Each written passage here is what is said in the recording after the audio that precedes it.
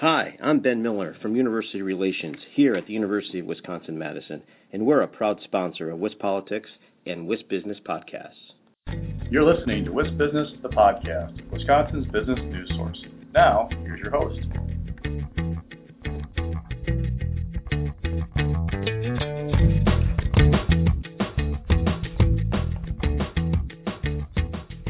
Hi there, everybody. This is Alex Moe here for WisBusiness, the podcast. Today, I'm joined by Byron Reese. He's the author of the new book, The Fourth Age, Smart Robots, Conscious Computers, and the Future of Humanity. He'll be speaking at an upcoming event in Madison, which is being put on by the Wisconsin Alumni Research Foundation on October 17th.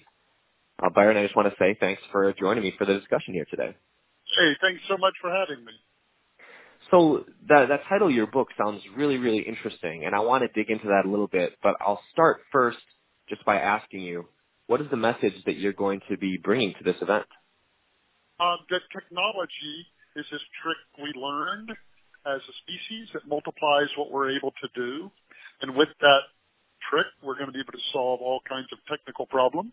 We'll be able to end hunger and disease and poverty and much more. I know you came out with this book pretty recently, and the title again, The Fourth Age, Smart Robots, Conscious Computers, and the Future of Humanity. That's certainly a very attention-catching title. Can you tell me why did you decide to write this book, and kind of what was your process for doing so? So I was really interested in kind of the competing narratives about artificial intelligence because you have one group of people that are very famous who say it's something we should be afraid of, people like Elon Musk and Stephen Hawking and Bill Gates. And then you have other people who say that is ridiculous, that those ideas, that's like worrying about overpopulation on Mars or something like that. And I was really curious why these people had such different opinions. And what I learned is it isn't that they know different things, it's that they believe different things. And at the core of it, very old questions about what people are, and simply put, are humans machines? Are our brains machines? And therefore, can we build essentially a mechanical one? It's important to know there's two completely different technologies. One is something we call narrow AI, and that's what we use today. And that's when we build artificial intelligence to do some useful thing for us, like filter out spam or guide our car through traffic. And the main worry around that is what it might do to employment, which I'm not particularly worried about. We could talk about that.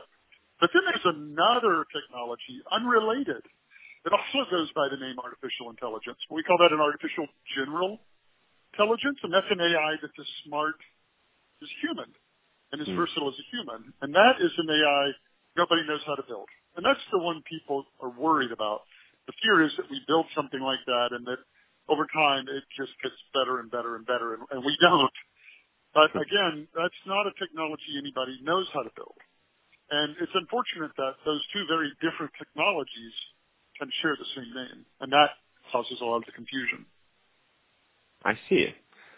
So I've got a question and hoping to kind of relate this topic here to the state of Wisconsin, because you'll be coming here to Madison to discuss some of these things pretty soon.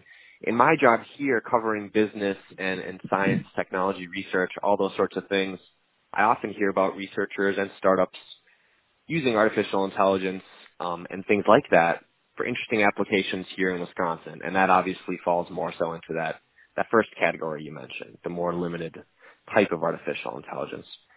From your perspective, based on what most people know about Wisconsin, the state's reliance on things like manufacturing and agriculture, as well as, medical technology and software, where do you think Wisconsinites will see the biggest impact of things like artificial intelligence and smart robots? So in the end, artificial intelligence sounds like a big idea, but it's very simple. It says take a bunch of data about the past, study it, and make projections about the future. That's all it is. It's nothing more than that. And so to that extent, any area where you can study data about the past and use it to improve the future, is ripe for AI to be able to impact. In the end, AI effectively makes people smarter. You're smarter when you use AI than when you don't. And that is a good thing for everybody. I mean, if you don't believe that, then somehow it would be better if we all went to bed at night and woke up with 10 fewer IQ points tomorrow. But nobody thinks that. So in the end, these technologies increase productivity, and they empower people, and they make people able to do more. And so I don't know how that would impact somebody in Wisconsin different than any other state. I mean, I think that the technology will better the lives of every single person on this planet. It will help diagnose illness better. It will help figure out new ways to feed the hungry. I mean, it effectively makes us all smarter. And again, that's a wonderful thing. Yeah, absolutely. Well, I definitely share your optimism about that, and I appreciate you sharing your perspective on some of these things. Again, I know you'll be talking at the upcoming WARF Innovation Day in Madison on that Wednesday, October 17th, and I'll be in attendance and definitely hoping to learn more about some of these things.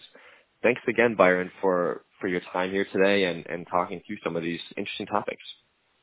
Thank you for having me. You've been listening to WIS Business, the podcast. Now stay tuned for a word from our sponsor.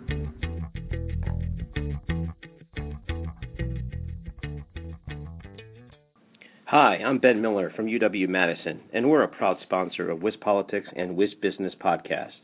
UW-Madison is one of our state's greatest economic engines, accounting for $15 billion in economic impact statewide.